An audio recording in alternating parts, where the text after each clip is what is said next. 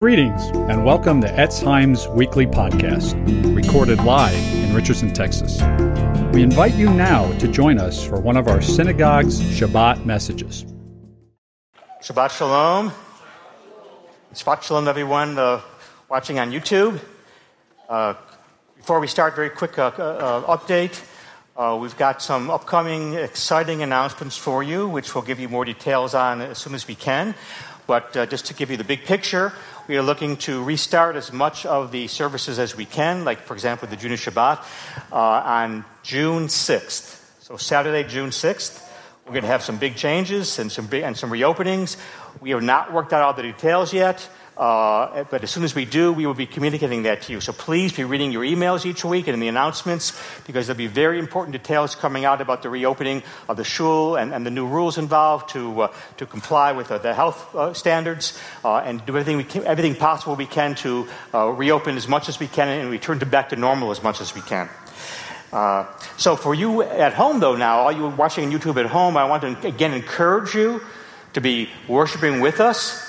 So kids, don't sit there at home on the couch with your hands folded. Please be entering into worship with us, as well as the children here as well. Same encouragement. And I want to also encourage you to help parents to help your children pay attention to this drash or all the future drashes by a couple of things. You can ask them to take notes on the drash, or if they're too young to take notes, to draw a picture. Draw a picture of any theme that they hear me talking about in the message. It says draw a picture of the story or a theme or anything that comes to their mind as they're listening. So So right now, parents, I encourage you to get paper for your children, to take notes, or to draw pictures about the message. And then afterwards, when we're over at the service and you're sitting around your lunch table, you and your family can be discussing the message together. And how the Word of God is seeping into your children's hearts and how they're applying it to their lives. It'd be a great Shabbat, Oneg, lunch table conversation. So please, children, pay attention, and parents encourage them in these ways to do so. Amen? Amen. Well, as you know, we've been in this long series on Elijah and Elisha. Today, we're going to look at the famous story of the chariots of fire from 2 Kings chapter 6. So turn with me to 2 Kings chapter 6, beginning in verse 8. And we have it on the overhead as well. Now the king of Aram was at war with Israel. After conferring with his officers, he said, I'll set up my camp in such and such a place. The man of God sent word to the king of Israel, beware of passing that place, because the Arameans are going down there. So the king of Israel checked on the place indicated by the man of God. Time and again, Elisha warned the king so that he was on his guard in such places. This enraged the king of Aram. He summoned his officers and demanded of them, tell me, which of us is on the side of Israel? None of us, my lord the king, said one of his officers. But Elisha, the prophet who's in Israel, tells the king of Israel the very words that you speak in your bedroom. Go, find out where he is, the king ordered, so that I can send men there to capture him. The report came back. He's in Dothan. Then he sent horses and chariots and a strong force there. They went by night and surrounded the city. When the servant of the man of God got up and went out early the next morning, an army with horses and chariots had surrounded the city. Oh no, my lord, what shall we do? The servant asked. Don't be afraid, the prophet answered.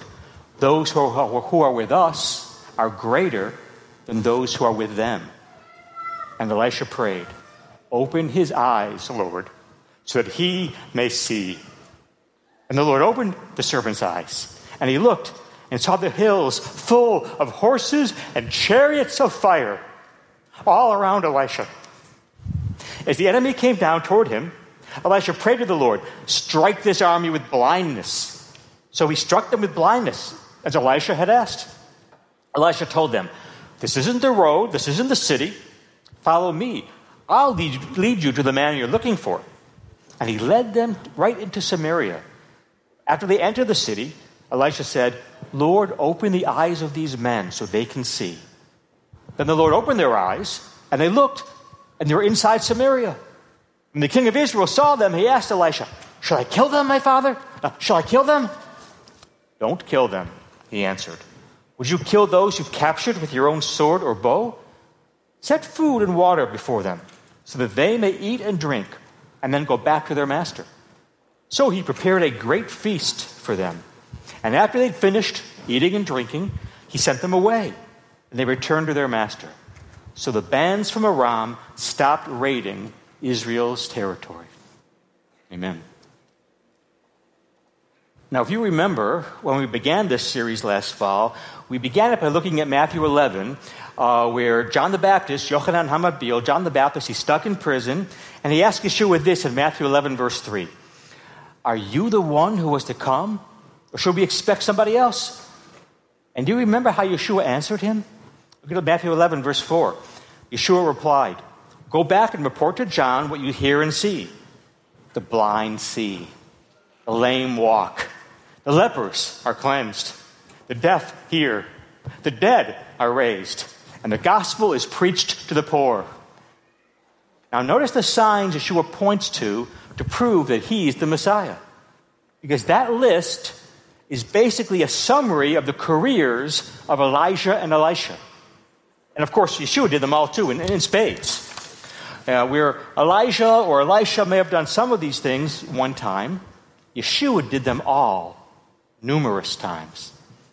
What Yeshua is saying here in Matthew 11 is not only are these great miracles, which they are, but they're also signs or representations of how God's salvation works. So, for example, while Yeshua came to heal the physically blind, he also came to heal the spiritually blind. He not only came to raise the physically dead, but to raise the spiritually dead as well. He not only came to help the physically poor, but the spiritually poor as well. So we need to read Yeshua's miracles, and all the miracles, by the way, in the Hebrew Scriptures, which point to him, on both of these levels, on two levels. And so with this background, let's look at this story in 2 Kings 6 about sightedness and blindness and what we can learn from it. Let's see how the story teaches us, number one, the gift of spiritual sight. Number two, the condition of spiritual blindness. And number three, how such blindness can be healed. So the gift of spiritual sight, the condition of spiritual blindness, and how we can be healed of our blindness. Now, we learn about the gift of spiritual sight from the first two scenes in the story. The king of Aram, which, by the way, is Syria, he's at war with Israel.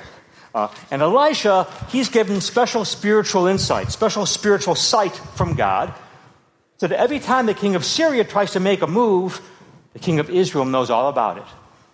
There's almost a comedic scene here in verse 11, which says in 2 Kings 6, verse 11, this enraged the king of Syria. He summoned his officers and demanded of them, tell me, which of us is on the side of the king of Israel? None of us, my lord the king, but Elisha the prophet tells the king of Israel what you whisper in your bedroom. So when the king of Syria finds out where Elisha is, which is the town of Dothan, he sends an army to capture him. That's the first scene. Now, in the second scene, Elisha and his servant, they're holed up in the city, surrounded by the Syrians. And Elisha's servant is petrified. So Elisha prays to the Lord, 2 Kings 6:17. Elisha prayed, open his eyes, Lord, so that he may see. And the Lord opened the servant's eyes, and he looked and saw the hills full of horses and chariots of fire all around Elisha, these angelic hosts. The servant of Elisha could see the physical reality of the Syrian army, but he could not see the spiritual reality of God's army. He could see the physical forces, but not the spiritual forces. He couldn't see that those that are with us are more than those that are with them. What is blindness? Blindness is an impaired ability to recognize the truth. So, for example, physical blindness is an impaired ability to see and recognize what's in your physical environment. There may be dangers out there coming at you, but you can't see them because you're blind. So spiritual blindness is the impaired ability to see what's spiritually around you. And put this on the overhead. Often in the Bible, physical blindness represents spiritual blindness. And getting or gaining physical sight represents gaining spiritual sight. So, for example, when Paul is on the road to Damascus, and he's literally physically blinded by this brilliant light, he encounters the risen Lord Yeshua. So he's physically blinded. Why? It's God's way of saying it's because you, Paul, are spiritually blind. And when he gets his physical sight back, it's as he gets his spiritual sight, as he comes to see who Yeshua is. Another example, in John 9, Yeshua heals a man born blind. But he doesn't just leave it at physical healing. Yeshua not only heals him physically, but then he leads him to faith and gives him spiritual sight. The Pharisees are upset at the whole thing. And when Yeshua confronts them, this is what he says to them. John 9, verse 39. For judgment I've come into this world, so that the blind will see, and those who see will become blind. Some of the Pharisees who were with him heard him say this and asked, "What? Are we blind too?" Yeshua said, "If you were blind, you'd not be guilty of sin. But now that you claim you can see, your guilt remains." Yeshua was saying the Pharisees are spiritually blind. He's saying to them, if you think you're spiritually sighted, that's actually a sign that you're really spiritually blind. And conversely, if you know something of your spiritual blindness, that's a sign you're actually becoming spiritually sighted. So what do we learn from these first two scenes of the story here of Elisha and the chariots of fire? Two things, and put this on the overhead. The first two scenes tell us that spiritual sight, the ability to see your spiritual surroundings, to know the spiritual reality, this is a gift of God. Because it's not something you can come to naturally. Spiritual sight is not natural for anyone. And so we see in this story the bad guys, the Syrian soldiers, they're struck with physical blindness to show them that they're spiritually blind. But we also have a good guy, Elisha's servant.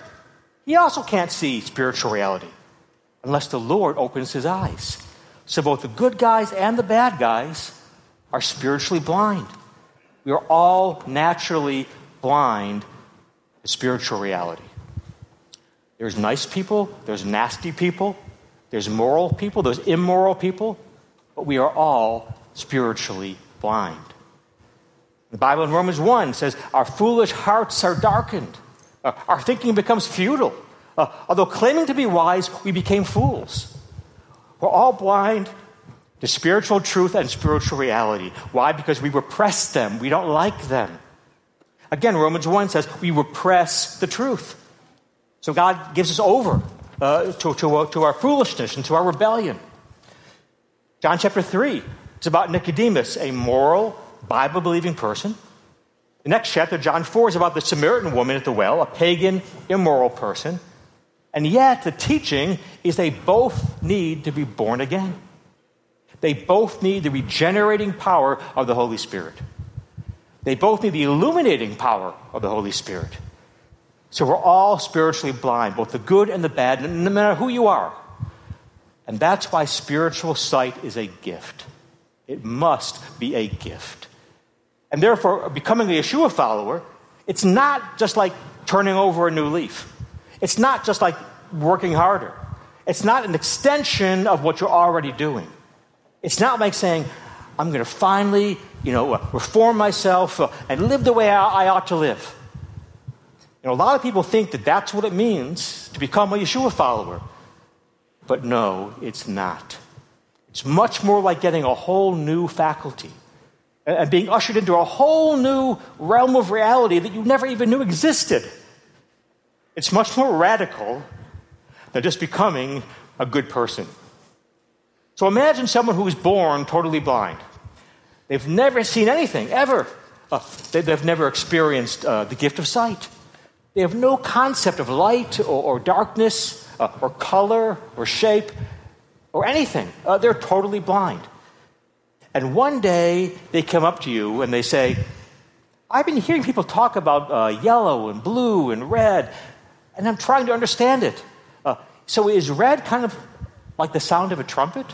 Or is blue like the feel of wool? And all you can say is no. Because sight is not an extension of hearing or feeling or any other sense. It's not. It's a whole new sense. Sight enables you to perceive realities that neither hearing or touching can perceive.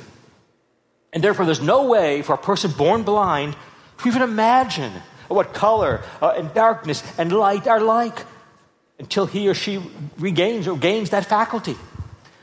And a lot of people think that becoming a Yeshua follower is simply getting an extension of what you already are doing. For example, we ought to obey the golden rule. So as a Yeshua follower, I'm going to really ask God to help me really obey the golden rule and live as I should. Or I believe in God, you say. Well, you can do that and still have no spiritual sight. I believe in God. I'm going to read my Bible. I'm going to pray. I'm going to pray more often. That's not becoming a Yeshua follower. Yeshua said, I came that the blind may see. I came to bring new birth. I came not just to make people nicer, but to make them new. Now, what does this mean? I put this on the overhead. Spiritual sight means that ideas that were either silly to you or just abstract to you become so compelling and so amazing and so thrilling and so real to you that they change you permanently. So for example, Elisha's servant would have known a lot about God. He would have known a lot about right theology, right doctrine. He would have known that God was around him, but he didn't see it. And because he only knew it in his head, and it did not affect his heart, it didn't affect how he lived. But when he saw it, when the spiritual reality gripped his heart, it changed him. I know lots of people who believe in a God of forgiveness, and yet they're still racked with shame and guilt. I know people who say, I believe in biblical sexual ethics, and yet they still have extramarital affairs or premarital sex. So what is it? What is it that to say, I know God says it's wrong, for example, to have sex outside of marriage, but I'm going to do it anyways. What is that? It's to say you know something, but you don't see it. On the overhead. For you may know the gospel in the abstract, but you don't see it. Because if you saw it, it would change you. And that's why one of the marks of someone who's becoming not just a more moral person, but they're actually getting spiritual sight, is that they may hear a message or read the Bible, and now they say, I've heard this before, but now it's like the Bible becomes alive to me. It's like there's a divine light on every page. It's like the stuff I knew before, now it's so wonderful. Now it's suddenly thrilling. What's going on? This is the gift of spiritual sight. So in the overhead, number one, the first thing you learn is that spiritual sight is a gift. Number two, secondly, without spiritual sight, we're blind to three key spiritual realities. And to get at this, we're going to look at the conditions of spiritual blindness that are revealed in the story in 2 Kings chapter 6. So what is it that we're blind to? What are the realities that we can't see, we're blind to? When the soldiers, they're struck with blindness, we read this in 2 Kings 6:18. As the enemy came down toward him, Elisha prayed to the Lord, strike this army with blindness. This is like Paul on the road to Damascus, being struck blind. Or this is like the Sodomites, who were trying to molest the angels, and the Lord struck them blind. So very often in the Bible, spiritual blindness is shown by the Lord striking you with physical blindness. And so the Syrian army is now struck physically blind to show them their spiritual blindness. Now, what is this condition of spiritual blindness? It has three aspects. Spiritual blindness, please on the overhead. Spiritual blindness is to be blind to, number one, the depth of your sin. Number two, to be blind to the beauty of grace. And number three, to be blind to your own blindness itself. So spiritual blindness is to be blind to the depths of your sin, the beauty of God's grace, and to blindness itself. So number one, the depth of your sin. These Syrian soldiers, they thought they were just following orders. They didn't know they were fighting God. And in the same way, until you get spiritual sight, you may say, oh, I'm flawed. I admit it. I'm not perfect. I sometimes do bad things. You may have some concept that you have sins, but you don't understand until you get spiritually sighted the depth of your sin. You can't see sin in its true light any more than these soldiers could see what they were doing in the true light. On the overhead, you see, before spiritual sight comes, you understand sin as discrete violations of rules. You're violating the rules.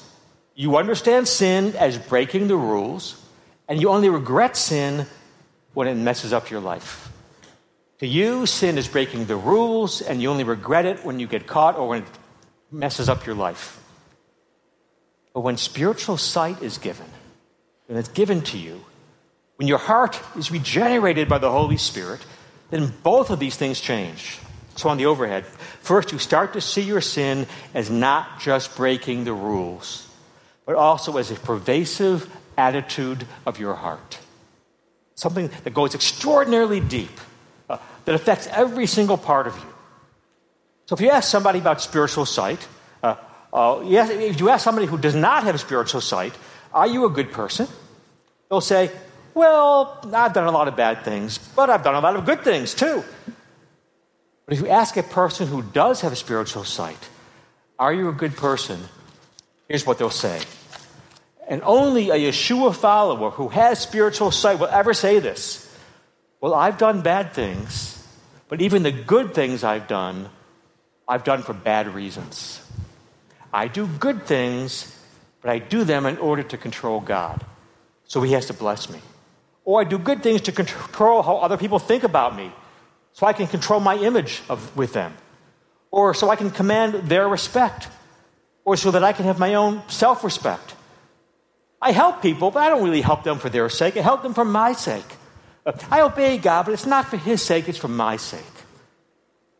Only a believer, only a Yeshua follower with spiritual sight will ever understand that or admit that or talk like that. Only a Yeshua follower can see that. C.S. Lewis, in his famous book, Mere Christianity, has a whole chapter on pride, in which he says this. He says, I've had non-believers, I've had those without spiritual sight, admit all kinds of things to me they've done wrong. Discrete, individual things. I lied, I cheated, I stole, I committed adultery. But he says, I've never heard someone who was not a Yeshua follower ever admit or ever confess, I am the most prideful, self-centered, selfish, curved in on myself, self-absorbed person I know. So on the overhead, number one, only with spiritual sight you see that sin is not just this bad thing or that bad thing, but the whole attitude of the heart. And number two, without spiritual sight, you only regret sin when you get into trouble. You do wrong things, but you only really get upset about it if it screws up your life. That's why when you repent and you say things are going to change, as soon as they get better, you go right back. Why? Because your only real motive was to have a happy life. But only with spiritual sight do you start to regret sin simply because it grieves God. Because it dishonors the one who's given you everything. And that never goes away. And that's why people without spiritual sight may rue that they're this or that they're that, but when they try to change their behavior, they can't. And people with spiritual sight, when they try to change their behavior, they can. So on the overhead, number one, we're blind to the depth of our sin. Number two, we're blind to the beauty of grace. These soldiers had no idea that the greatest enemy in their eyes, Elisha, was really their greatest friend. And because they're struck with blindness, Elisha meets them on the road, leads them to Samaria, the capital city and the stronghold of the king of Israel. So here's his army that's been ravaging Israel. They can't see. They're led into Samaria. And the king of Israel now, of course, he's really excited. He sees a perfect opportunity for revenge and for victory. He's like a kid in a candy store. Look at 2 Kings 6:21. When the king of Israel saw them, he said to Elijah, shall I kill them, my father? Shall I kill them? Notice the Hebraic doubling, which is done in biblical Hebrew for emphasis. The king of Israel, he's really excited. Can I kill them? Can I kill them? And Elisha says no. Elisha actually stands for the Syrian army as their advocate. He stands as their mediator. He stands as their savior. Notice the amazing grace that's shown to this army that deserves to die. Remember, they're a murderous band of marauding raiders. And according to all the rules of war, Elisha has every right to kill them. But what does he do instead? He captures them so they're completely helpless, and he makes them a feast. This is radical grace. And it changes their life. We read in 2 Kings 6:23, so the bands from Aram stopped raiding Israel's territory. What Elisha did, the grace he showed was shocking. It was stunning. They couldn't believe it. It takes the Holy Spirit to have you understand and love the gospel of sheer grace. Let me give you 3 quick examples of the miracle of the gospel of grace. First example, Paul. Rav Shaul. Paul was a Pharisee, and he understood that you have to obey the law, and that God is holy, and you need to be holy, and all that is true. He understood that God's righteous and that you need to be righteous. And that's right. But he had no concept of salvation by grace alone. And that's why he says in Philippians 3, verse 6, describing himself prior to his conversion, he says, as for righteousness based on the law, as for legal righteousness, I was faultless. But then he says in Philippians 3, verse 7, but wherever were gains to me, I now count as loss for the sake of Messiah. What's more, I consider everything a loss because of the surpassing worth of knowing Messiah, Yeshua, my Lord, for whose sake I've lost all things. I consider them dung, he says, that I may gain Messiah and be found in him, not having a righteousness of my own that comes from the Torah, that which is through faith in Messiah, a righteousness that comes from God on the basis of faith. Without the Holy Spirit, you can understand you need to be a good person. But only the Holy Spirit can enlighten you to salvation by grace, not works righteousness. Only he can enlighten you to the supremacy of Yeshua in all things, and that knowing him is the ultimate goal of life, dwarfing everything else. Here's a second example. True story. A Messianic rabbi friend of mine, he told me this story about how he was ministering, this is a couple years ago now, to a poor single mom living in a trailer park. She had several children out of wedlock, and each child had a different father. She was living on welfare. She was considered on the outs of society, a disgrace. And my friend told her that he wanted to share with her the gospel. And she said to him, oh, no need to do that. I understand all that. I was raised in church. So he asked her, okay, you think you know it? Tell me, what's the gospel? And so she said, if you live a really, really good life, you will be saved. My friend said, no, it's the exact opposite. You're first saved, and then you're empowered to live a good life. And she said, that makes no sense. And so he explained the gospel to her. And she still couldn't believe it. You mean you can be saved before you're good? And my Messianic rabbi friend, he said, yes, of course. And after a while, she said, do you mean you're saved by sheer grace? That God loves me, that he loves me right now, just as I am, in my sin. All because of what Yeshua did. It's not based on my works or my goodness at all. I'm going to have to think about this. So the rabbi left, and she immediately called up her sister. The sister was one of the in people in the community.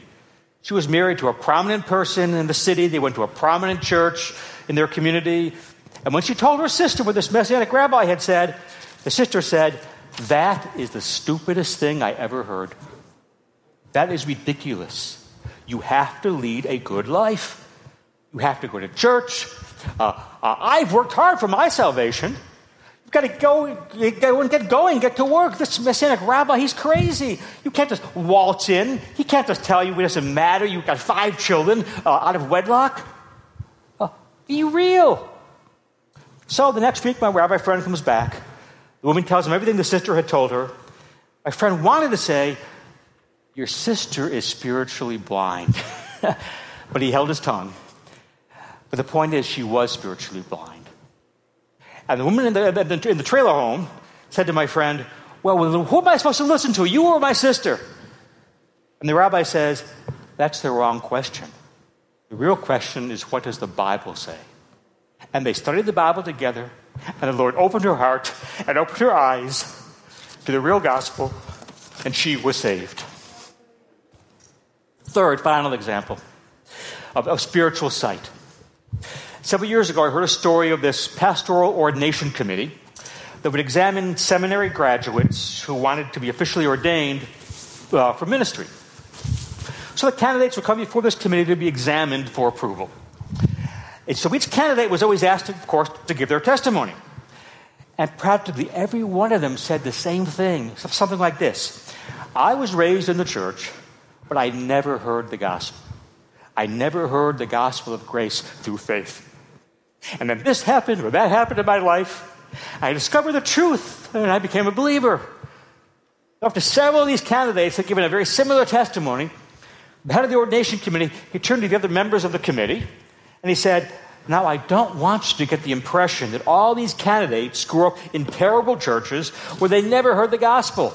I don't want you to get that impression, because I could give a similar testimony.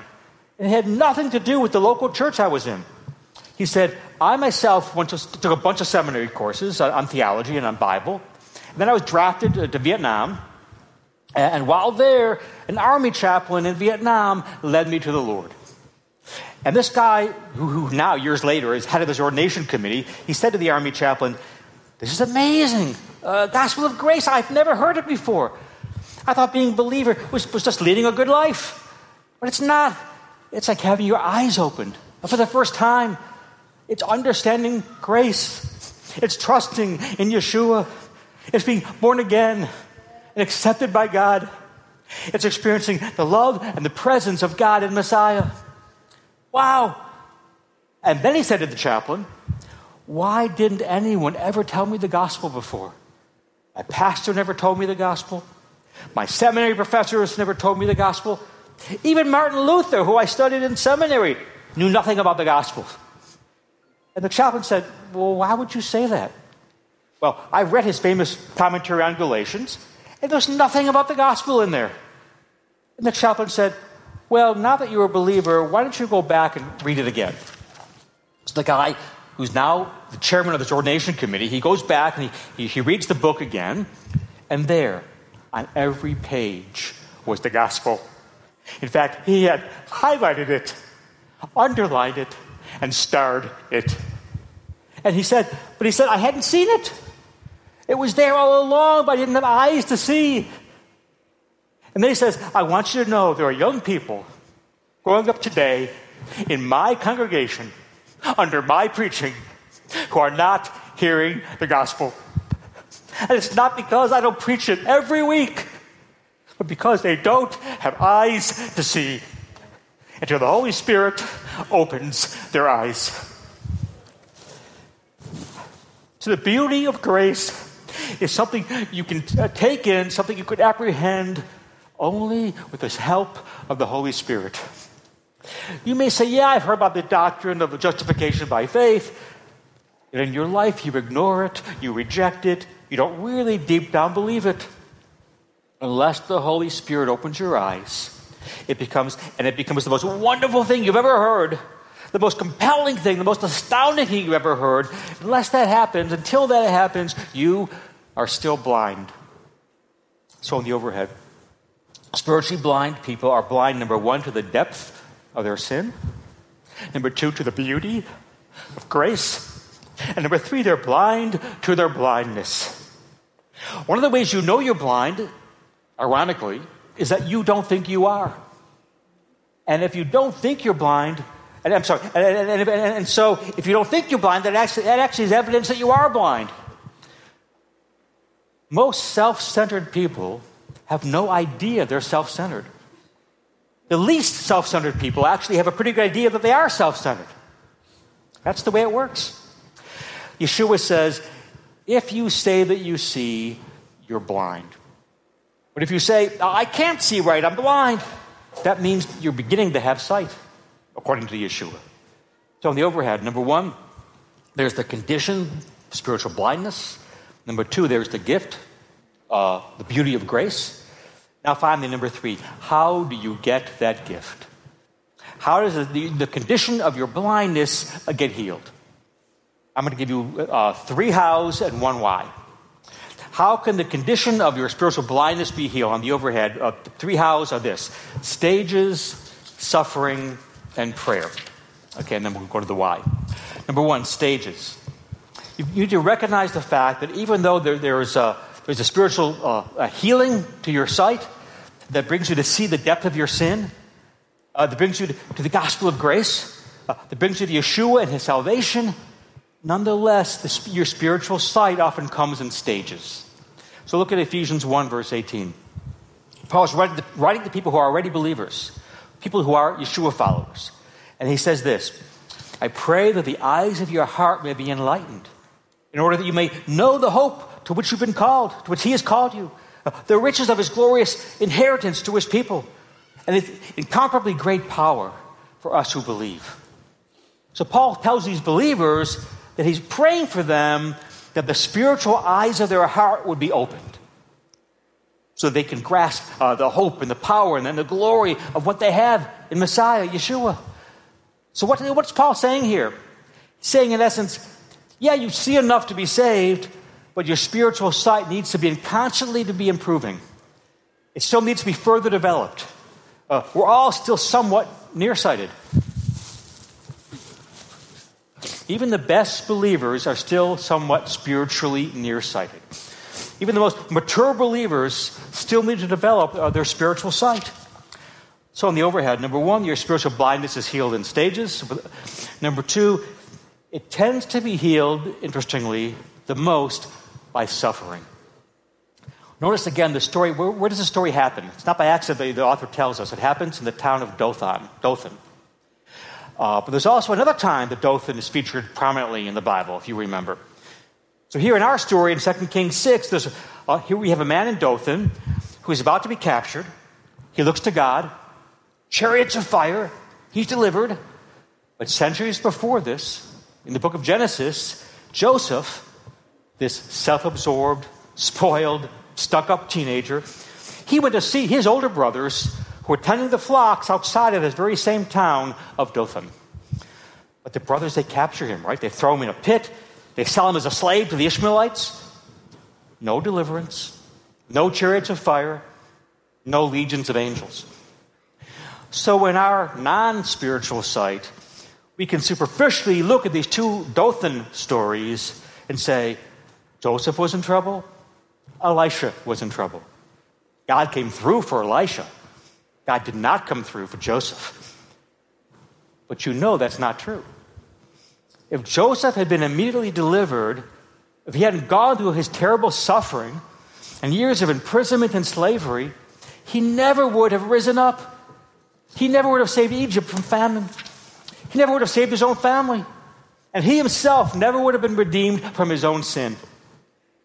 And so this reference through the town of Dothan shows us that one of the ways out of spiritual blindness is to have bad things happen to you, like what happened to Joseph. That's what God used to wake him up. Overhead. The delusion of self-sufficiency is at the heart of spiritual blindness. Let me say that again. The delusion of self-sufficiency is at the very heart of your spiritual blindness. It's the attitude that says, I know best. I can see best. My perspective is the right one. That's the heart of spiritual blindness. And it's suffering that often destroys that delusion. So on the overhead, suffering is one of the ways out of spiritual blindness. And the ability to see that God is still there even in the midst of your suffering, even when he seems not to be answering, To see that God is still there is one of the marks of spiritual sightedness. So on the overhead, we have stages, we have suffering. Number 3, prayer. Paul in Ephesians 3, he prays the eyes of our heart will be enlightened. The heart will grasp more of the depth and the height and the breadth and the width of the love of God. I know for me personally, when I pray in the morning, my spiritual sight begins to clear. And the things that upset me the day before, they get put in perspective. But then I also see that I need to pray again in the evening because I've forgotten half of what I heard in the morning. Your spiritual sight is something that you're always pursuing. You're always striving to improve, always pressing in to clarify, to deepen your walk with Yeshua, and to more clearly hear what he's saying to you through prayer.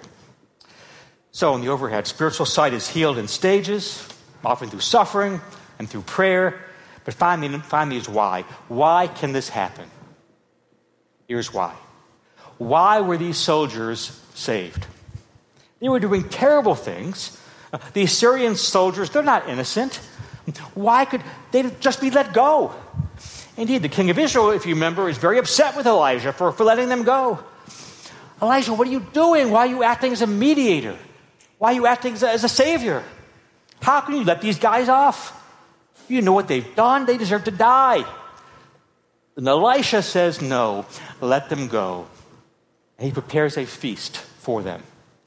A feast of grace that changes them. And after this, they stopped raiding Israel's territory. Now, on one level, letting them go, it doesn't seem fair, does it? It doesn't seem just. But here's why it can happen to you and to me.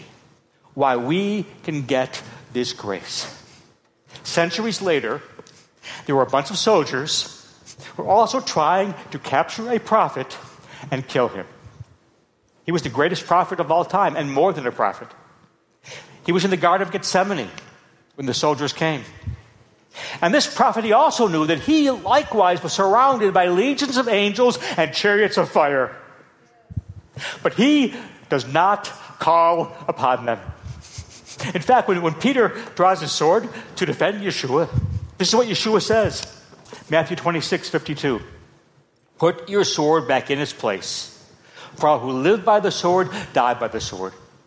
Do you think I cannot call on my Father, and he'll at once put at my disposal more than 12 legions of angels?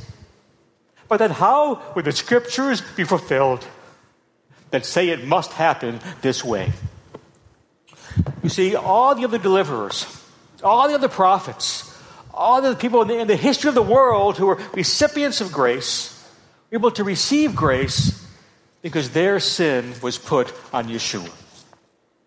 Yeshua was executed so you wouldn't have to be. Yeshua was plunged into darkness on the cross so that you could be brought into light. Yeshua took the punishment so that you could get the feast when you deserved to be executed, so that you could be saved, so that you could get spiritual sight. That's why God can give you spiritual sight. If you simply turn from your sin and turn from yourself and turn to Yeshua. So ask the Lord today for spiritual sight. Call out, Lord, please open my eyes. I want to see Yeshua. And if you have a mature believer here today, that's fine. You still struggle because you still don't see as you ought to see. You also need a touch from the Lord. So cry out, Lord, remove all darkness from me. Show me your light and your beauty. Remove all fear from me. Show me the hope of the resurrection. Open my eyes to your presence all around me. I want to see more of you, Yeshua. And finally, remember, Yeshua says, the only ones who receive sight are those who admit that they're blind. Amen. Let's stand and pray. Thank God the music team to come on up. Thank you, Father. Father, we thank you today for these lessons from Elisha, these themes of physical blindness representing a deeper spiritual blindness. Lord, we admit without you, we are all spiritually blind. We're blind to the depth of our sin. We're blind to our deep-seated sin nature. We're blind to the beauty of your grace. And most of all, we're blind to our blindness. Lord, only you can restore our spiritual sight. So, Lord, open my eyes. We want to see you and know you and love you and follow you. We know that spiritual sight is your gift. It's not something we can earn or merit or achieve on our own. And we know that the true spiritual sight, it changes us. Why? Because it regenerates us into new creations. So, Lord, give us eyes to see. Open our eyes. We may see more of your beauty, your holiness, your amazing grace. Yeshua, you took the punishment so that we could get the feast. You were plunged into darkness on the tree so that we could be brought into your marvelous light. So Yeshua, we ask you today for renewed spiritual sight. Lord, open my eyes so I can see more of you. Remove all darkness from me. Remove my sin. Renew my mind. Cleanse me. Purify me. Show me your light and beauty. Remove all fear and doubt from my life. I want to see more of you, Yeshua. Yeshua, fill my heart. Immerse me with your spirit. For I pray this in your name. Amen. Shabbat shalom.